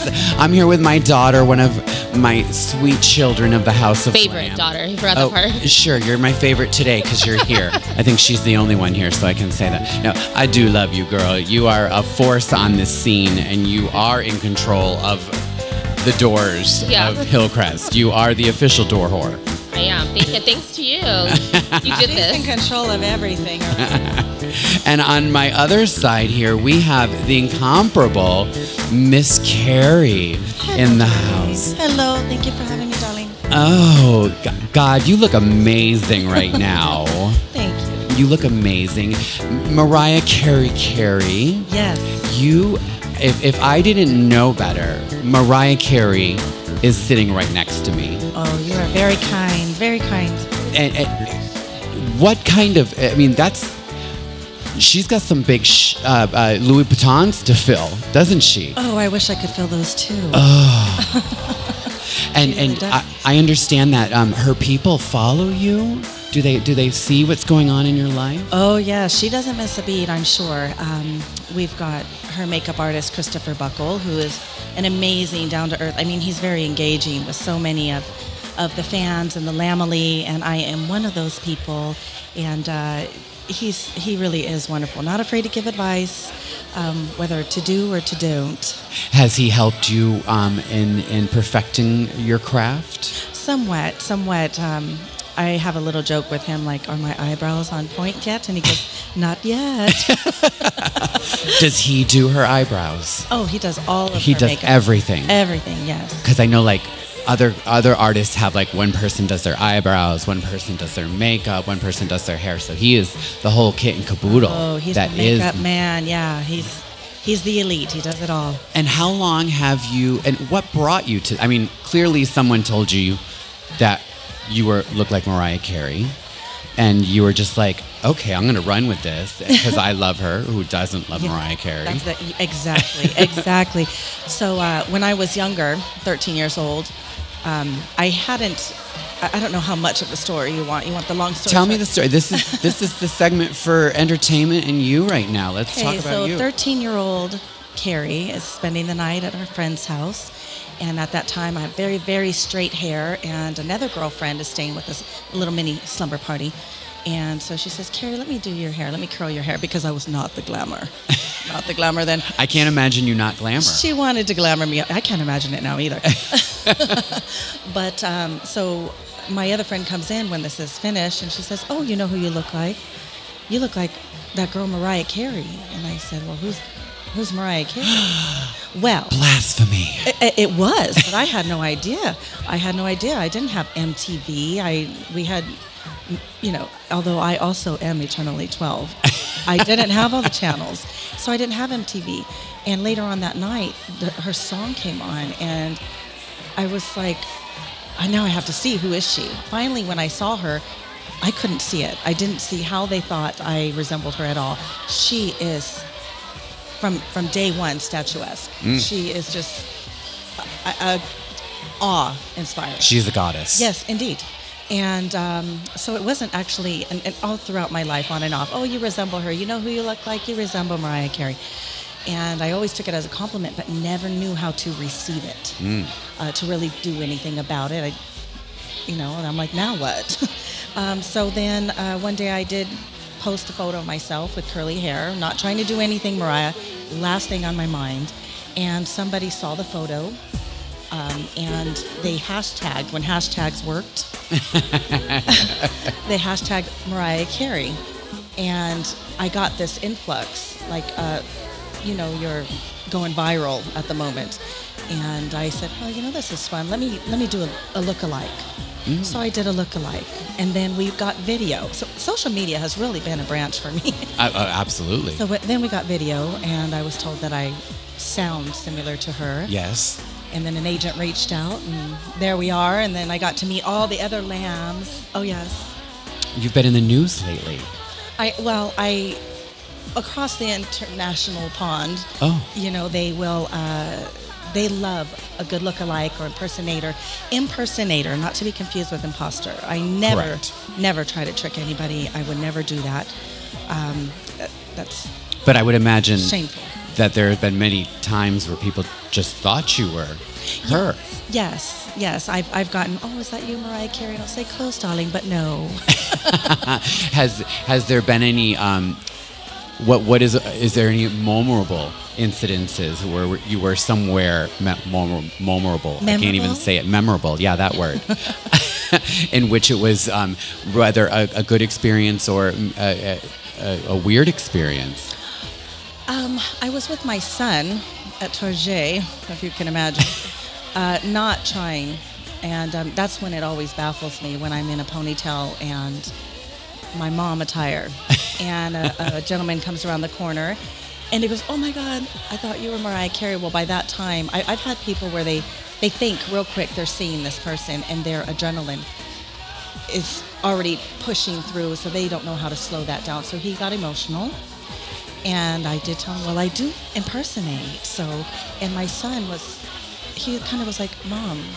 And I said, it's okay, honey, because he didn't know what to do because the man was crying. Oh, wow. And I said, he's just excited. Sometimes this is the closest they might ever have a chance to meet Her Majesty. So was this a gay man? It was, actually. Yes, it was. I'm picturing the straight man who's breaking down crying at Target, thinking... His partner was very... speaking for him. Aww. He's such a fan. He goes, I'm sorry, I'm just really emotional. Like, you look so much like her. And I still, to this day, can't believe that I get those reactions. And especially at, when I'm like working. Not trying. Yeah. Oh, yeah, when I'm not trying. But if I'm dressed up and I have friends walking around with me and people assume it's some kind of entourage, that really plays into the emotions for everybody. That's why I'm so careful not to step over that line. I respect her fully. If she were ever to tell me to cease and desist, I would. Well, I couldn't imagine her doing that. Because I think she's going to need to hire you to divert attention for when she leaves the Coliseum or wherever she's performing. Do you know, I emailed her PR once, and I said, hey, if you guys ever need a decoy, here I am. This is who I am. And it was at a time where she had a manager who was not savory. She's no longer... she's the Voldemort of magic. We don't speak thy name. Yes. So we don't speak thy name. And so I do know she knows about me. And if anything ever comes up, which some things are possibly coming up that pertain to her, which I cannot disclose. Of course. We don't want to jinx it. Yeah. We don't want to jinx it. So when did you first perform, or when were you first paid to actually go out first to emulate? Like when was? Hey, okay, so first performance was 2018 at in WeHo. Okay. And it was a bunch of lambs. So they called it the Lamb Over. And it was like a sleepover with lambs, Lamb Over. That was my first time I was invited. And to me, that was a big deal because not only am I a lamb, but other lambs were accepting, inviting me in, welcoming me. And, you know, that's an emotional thing for me. But the first time I was paid was by an agent, Tribute Productions. She took a chance on me just by seeing me on video and speaking. And somebody had called in and she said, "Can you cover this?" I said, "Sure." And there it goes. I never ever expected it to be something that, I mean, sometimes I go, I don't need to be paid all the time. You know, I just love doing it. You just love doing it for the love, the passion. Talking about performing, Jazzy, of course, is also a local performer. Yes, I am. I thought it was an interesting conversation, being you are a female impersonator, and she is more of a drag queen. Have you ever gotten any negativity from it? I know Jazzy sometimes is the brunt of negativity because within our community, not everyone is supportive of a female being a drag queen. And I would think with you as well, though, like, do you have people think you're a drag queen when you perform at a gay bar? Have you ever been accused of that? Accused? Are you a man, Mariah? I am constantly asked what resides between my legs. I'm sorry. So, yes, they ask, so are you a boy or a girl? And I say, did you enjoy the show? Mm-hmm. And they said, yes. And I said, good, I hope you come back. And I still get, what do you identify as? And my name is Carrie, and that's how you identify me. Absolutely. And Jazzy, like, your experience. Well, I just ask for $50 and I'll say whatever they want. Oh, I want to do that. Yeah, dude, just tell them. I had somebody, when I did the show in Alpine with Quinn, I know it's a little more conservative there, so there was, I guess they were taking bets, and someone was like, that's the most beautiful drag queen I've ever seen, and then someone was like, well, that's a woman, and then the other guy was like, no, that's not that's a drag queen. I mean, I am a drag queen either way, but they came up to me and they were like, oh, my friend, like, we made a bet, they wanted to know. I was like, how much is your bet? He's like, it's $100. I was like, well, give me 50 and I'll say whatever you want. I love it. Like, I'll be whatever you want me to be. Just give me some money. Oh, I've had people reach out for my breastplate and contact. Okay, honestly, I thought that you had a breastplate on. Oh, no, I wish I could take them off when I get home. Well, I don't know what real titties look like because I don't really have it. I'm a gay man and I really want to just dive in right now. They look scrumptious. I don't know that I could ever handle the power of breasts, but I feel like I would love to try, but I'm far too hairy. Well, yeah, I get a little bit of hair around the corners. A little bit of hair. They're beautiful. Nothing a little Sally Hansen can't fix. Little wax strips. Yes. Are they real? Yeah, they're really mine. They're gorgeous. Did you enjoy the show? I'm enjoying it. The show is still going. Do you have $50? I want $50. There you go. You'll say whatever you want. See, Jazzy, this is what I want you to do with your breasts. What breasts, Gigi? I told you this. I barely got anything there. But, you know... Jazzy, you have signed back on with us for our new renewal. The church is back. And I really feel that you have the pulse on the scene here. You are the scene queen here in Hillcrest. Where do you work? Where can people find you? So I work everywhere. So I have my fingers in the pot everywhere here in Hillcrest, and I like it that way. So so I started off actually with you, just working, doing the lights first, and 2 mules and some chicken strips at Mary MT's show. And from there, you showed me how to do the door, how to do the seating, how to kind of just like roll with the punches. And from there, the other clubs started seeking me out. Ryan, Leonella over at Riches had me during Pride. I do Ultimate Drag Brunch over at The Rail. I do the lights for Quinn's show demo over at Number One. And then I also help Miriam with Fishbowl over at Gossip Girl. So I'm everywhere all the time. You can see me on my little scooter just going up and down University Avenue. and you've really come onto the scene with such force and such passion. I mean, that's something that I saw in you from the get-go. Few people know that I did not choose Jazzy as a child. Let's just put that out there. Jazzy literally came up to me on, I think it was Valentine's Day. It was Valentine's Day, yeah. Valentine's Day, and she said, "You're going to be my mother." I love Glam, and you're everything. You represent it all, and I love you, and you're gonna be my drag mother. And I'm like, I think she over exaggerated on some of that stuff. I did not over exaggerate. No, she did not. Gigi was actually you know this. So I was actually a big fan of Gigi's back in the MySpace days, and I know I just aged myself. I just look this young, but I was a big fan of Gigi's over on the MySpace days, and I really liked that like androgynous drag. So it was Gigi and Nina Flowers. And I remember when I moved here, Jax told me that you worked at Moe's, and I was like, really? And so I was like super starstruck. So it took me like 2 years to build up the courage to talk to Gigi, and then I was like, "You're gonna be my mother." I don't care what she said, she was gonna be my mother. Either it was that or death. I wouldn't say no to you either. You're my most fabulous stalker. I know. And the first one to get my name. Yeah, I told Chad Michaels, I was like, because I remember like moving here and living in Hillcrest, and I remember seeing Chad Michaels across the street and just being like, I cannot believe I live in like an area where I just like walk across the street and Chad Michaels is there. Oh my God. And I was like, Chad, and I was telling Chad this one time, he's like, so you were stalking me from across the street? I was like, well, Chad, I only became Gigi's daughter to get to you. It's probably more truthful than you thought. And so when you do the doors, I mean, it's a balancing act, because you like, depending on where you're at Rich's, you're kind of like, it's kind of like a Studio 54 kind of thing. Like, yeah. Do you pull people out of the line? Do you want a certain vibe coming in? Is there someone that you stay away from? You control it, girl. Yeah, I definitely do pull people out, and it's mostly people who I see are always out supporting the community. So if I see like, like we have in the audience today, Major and Bobby Hogan.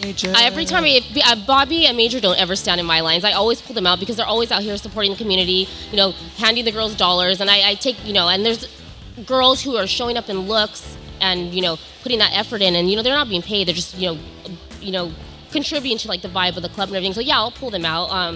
I use my powers for good. You don't want her on your bad side. Oh no, I'll deny you entrance to the club and then send you to the back of the line just to deny you entrance again. She will. She's not joking. I know. I'm only nice until I'm not. And for GGTV specifically, what we feel you bring to the plate is just telling us what's going on. Like, I mean, what?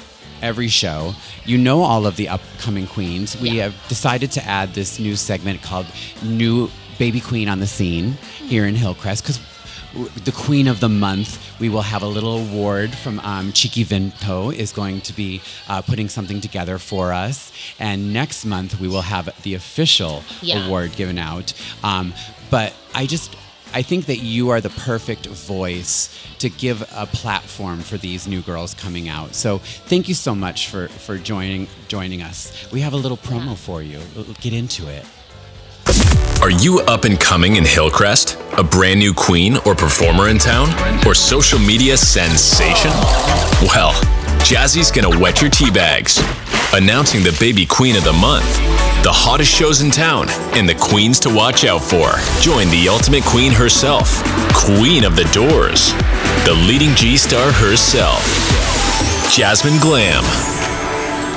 There you have it. Oh, Jello Shot Mafia is in the house with the sexy Phillip. I can't possibly do tequila this early in the morning. I still have an event to put on after this, but thank you, Phillip. No, would you like one, Mariah? It's beautiful. Look at the colors. I'm not looking at the shots. I wasn't either. They are a pretty pair of red undies. Thank you, Phillip. Phillip is here every weekend. You can catch him slinging Jello shots with the Jello Shot Mafia. It's always a good time. So, Jazzy, who can we talk about today? Who, I have who a do lot we of have? things I mean, to we talk don't have about. our official award yet. We're still building it. But I thought maybe you could give us a little rundown of what happened in Hillcrest over the Halloween weekend in October. Yeah, I'd love to. So we started off this month with one of the biggest events in San Diego, Red Dress event. Yes. And I love Red Dress event. It's one of my favorite. I call it the gay Met Gala. It's like a time for everybody, whether you're a drag queen or you're just coming out to support the cause, which is all goes towards HIV research. It is such a fun event to just watch everybody dress up. I was a lobster this year. She was. A very glamorous lobster. She had a lemon purse. I had a lemon hairpiece. Lemon hairpiece. And a butter purse. And my glamorous lobster claws. I haven't had a chance yet to attend, and I always try to come. You have to go. You should perform, Mariah. I have plenty of red dresses. I'm I'd love to be invited. I see it all the time, and it looks. It's so fun. It was It's a spectacular. moment, I know. I want to recreate the beginning of the year. I want to bring the blue ball in. Oh, The blue ball. Because you have like the red dress ball, and Yeah. you want to have the blue ball. That's fun. And you have to wear all blue, and it will go towards, testicular cancer. That could be a good cause. Yeah, that sounds like a lot of fun. Absolutely. Yeah. So Halloween, I digress there. I just go off on a okay. tangent from time to time.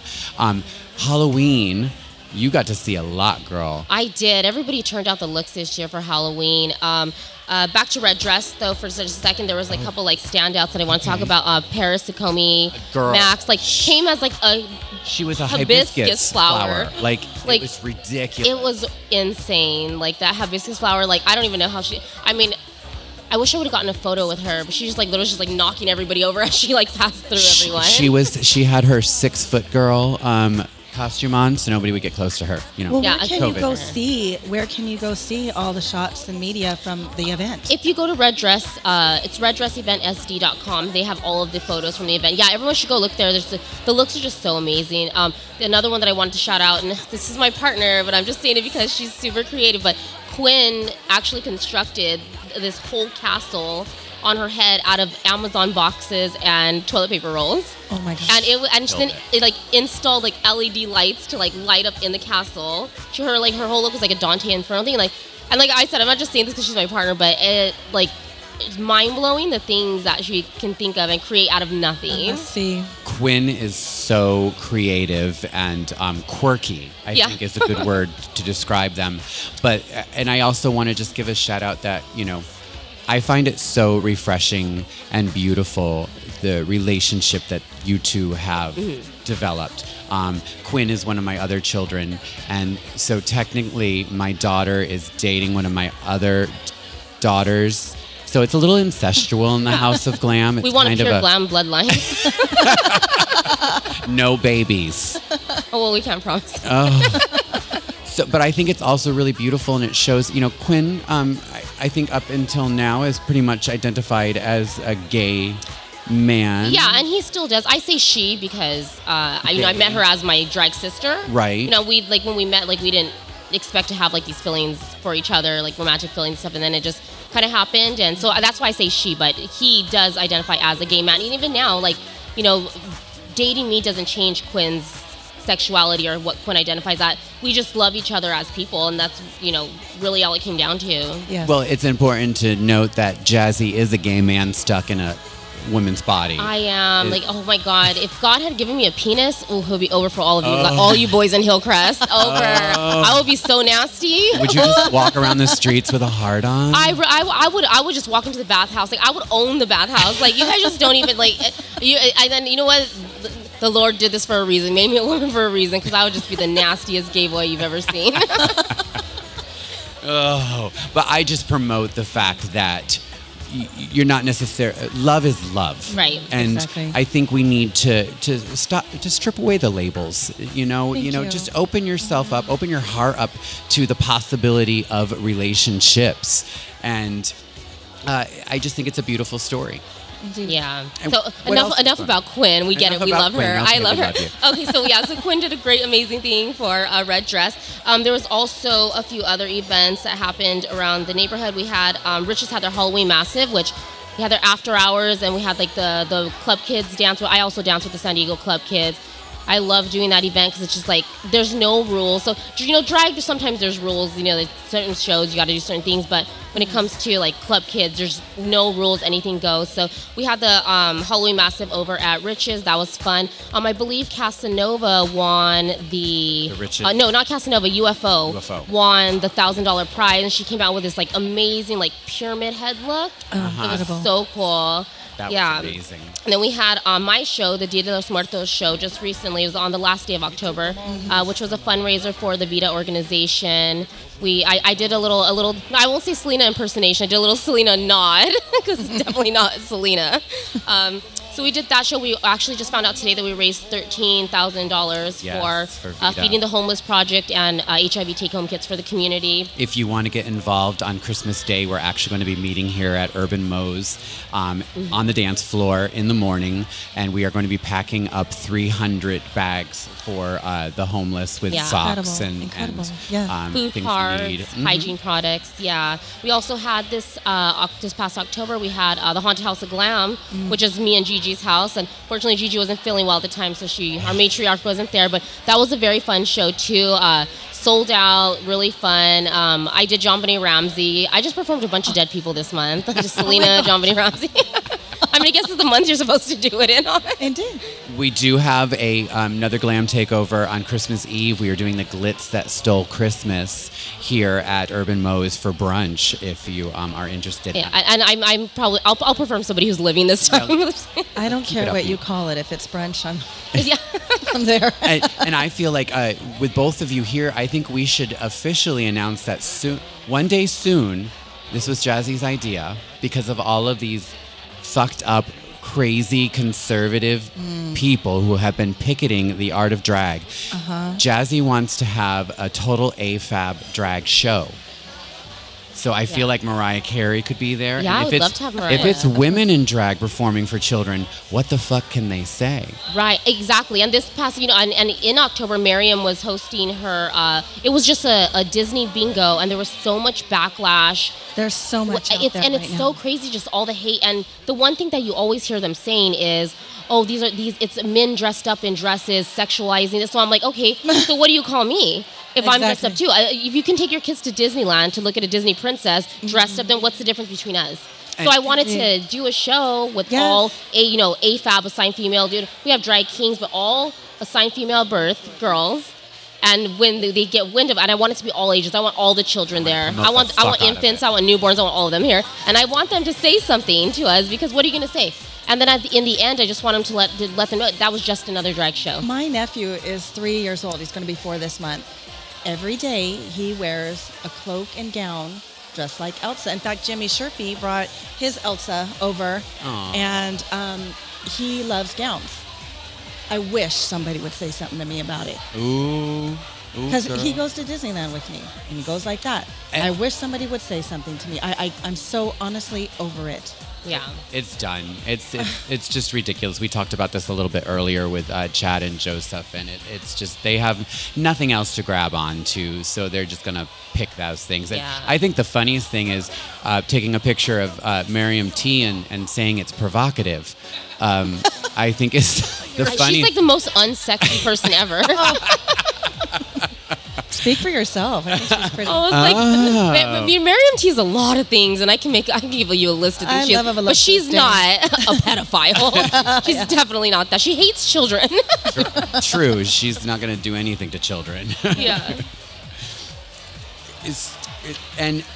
Still on the topic of that, though, and the topic of being a female and performing, recently you kind of had it out with Carrie Prejean over there. Yeah, I did. So she's. You mean the disgraced beauty queen? That was the headline that was on TMZ. Yes. I went in on her, like me and my little sister. Like we were up to like 3 o'clock in the morning, like digging in on that dirt because she wants to talk about my family. So I was like, all right, let's go, girl. And she started tagging me and stuff. And one thing that I guess in this way I do get I don't get my feelings hurt with what a lot of things people say about me. But there is one thing that kind of irks me a little. It's with the straight community, I always get, and I took screenshots, people always think that I'm transgender, which is fine. I have all the transgender women I know are beautiful, so thank you. And so the straight community is always like, oh, you'll never be, and this is what Carrie, whatever her name, preteen said.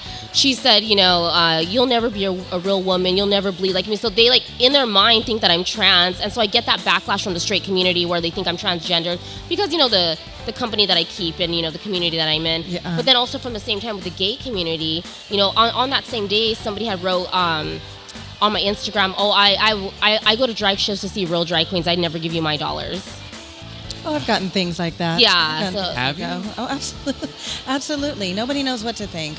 And the truth is, it's exactly, it does not matter. The deal is, you're coming to see a show. You're coming to see a show. It's a production, it's entertainment, and it's for your joy and pleasure. Then don't come, darling. Do you have any upcoming gigs that we can find you at, Mariah? Oh my gosh, you're gonna have to follow me, darling. It is crazy. It is your time of year. It is. So November 1st, I started All I Want for Christmas Is You, and I know some are opposed to that, but that's your own problem. Well, fuck Thanksgiving. I mean, it's just a holiday that celebrates the You saw death the Martha Stewart thing, didn't you? with Martha Stewart came out on social media and tried to scold Mariah. About. How dare she? Oh yeah. Oh, don't think that we're gonna skip Thanksgiving and I'm a traditionalist. Well, not everybody's a traditionalist. That's right. And Mariah never said it's time for you to skip Thanksgiving. She says it's time. It's time. It's time to be festive. It's time to celebrate the holidays. Yeah. So she's. I don't know what's going on with that lady, but. She was kind of. I was on her side when she was with Snoop, but. Oh, she's gone crazy ever since she got that street cred. She got locked up. Oh, I know. But you know what? You got to respect her because she's done more time than half these rappers. So whatever, Martha Stewart, you do your thing, girl, homegirl. Yeah, have your turkey. It's fine. And November, Jazz, what do we have coming up in Hillcrest? What should we hit? Yeah, so we have a few things coming up in Hillcrest. I personally am not performing. I wanted to take this month off. I'm exhausted after the Vita show, after everything. I was like, I'm gonna take this month to go visit some family and go take a little break. But we do have a lot of shows coming up. So every Sunday we have a stunt. And I know we have a couple of special guests. I don't think we're announcing them yet, but we have a couple special guests. Secret. At Rich's. Yeah, over at Rich's. And then we have the Ultimate Drag Brunch that is every other Sunday. And I've actually, Ultimate Drag Brunch at the Rail has been so great recently because Courtney's bringing in a lot of out-of-town girls. So we've been able to meet new girls and mingle, and I think that's so great with making connections. I mean, meeting girls out of town, gives the other girls opportunities to go up in, Palm Springs, LA. We also have, I believe, Disco Dolly's new show over at number one. Yeah, yes. It's like an 80s themed show, and I know her special guest is Lauren Banal from LA, and I love Lauren. I love Lauren Banal. She's a nut. Oh God, I have such a crush on her. I know. I want her, Quinn, and Penny Dreadful to all do a show together because I'll be in like gay white boy faggot heaven because that's what I love. And then we have, let's see what else. We have Mary. Oh, we actually have. No, that's not November. That's our show in December. That's December. That's December. Well, Miriam T has her first ever one-woman show. Yes. Here at Urban Mo's coming up. Yeah, she hasn't started writing it yet, but she's got like a week. She'll bang it out. She'll work it out. We really wanted to push Miriam to kind of step out of her comfort zone and really highlight herself and her comedic abilities. So we're excited for that. Yeah, I know you're taking a break, but you're going to be at our door for Dream Girls. I'm going to be at the door for Dream Girls every Wednesday. Miriam T's also doing the fishbowl competition over at Gossip which Rock. is I think heating this up. is like the 5th edition of it. I believe it's the 5th cycle. And it's so fun. And I think we have a couple of girls who are not San Diego girls who are coming down to compete with the San Diego girls. So it's a lot of fun. People get crazy. People come and cheer for their person. They get wild. So we have that. We have show tunes coming up this Tuesday as well. Yes, Paris Sukunya Max will be there. Naomi Daniels, Keeks Rose. Yeah. That lineup, girl. Oh, and you know what else we have that's super special coming up? What? Shania Satisfaction has a show over at Martini's. But special edition. So November 26th, it's the reunion of the Sinful Dames. Oh my goodness. So Kixie Diamise is coming out of retirement. Diamise is coming. Is Ruby D coming down? Ruby D is coming down. Shut the I believe front so. door. Yeah. Wow, that's going to be exciting. exciting. So you're going to be going around and you're going to give us all the tea on these shows, right, girl? Yes, I'll be back next month to let you guys know how all this went. I'm not going to be in town for Simple Dames, but I've actually never seen a Simple Dames live. God, they used to do that at Brass. At the Rail, They did it at Rich's as well. It was amazing. So our baby queen of the month this month, hasn't been quite official, but basically what the baby queen of the month is an up-and-coming queen here in Hillcrest that we just want to give a little shout out to so that they can feel like they have a little bit of visibility. And the individual that we chose for today, do you want to announce? Yeah, I'll say it. So this person I love is very dear to my heart. So the way that we met, and I'll say the name first. So the person that we've chosen is Marty Mars. Oh. We love Marty Mars. I was going to stand up. I thought you were going to call.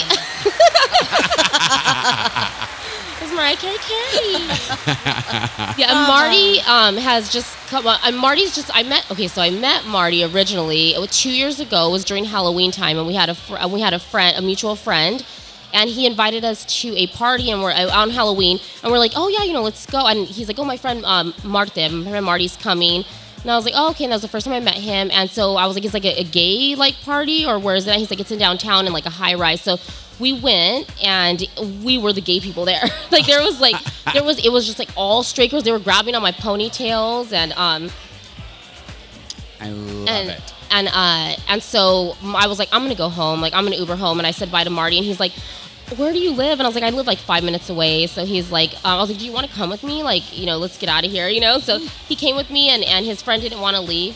So we love Marty. Yeah, so he slept over my house that night, and I took care of him, and then we became friends since then. And he asked Quinn and me about doing drag. He started doing drag, and he's been a force since then. He's amazing.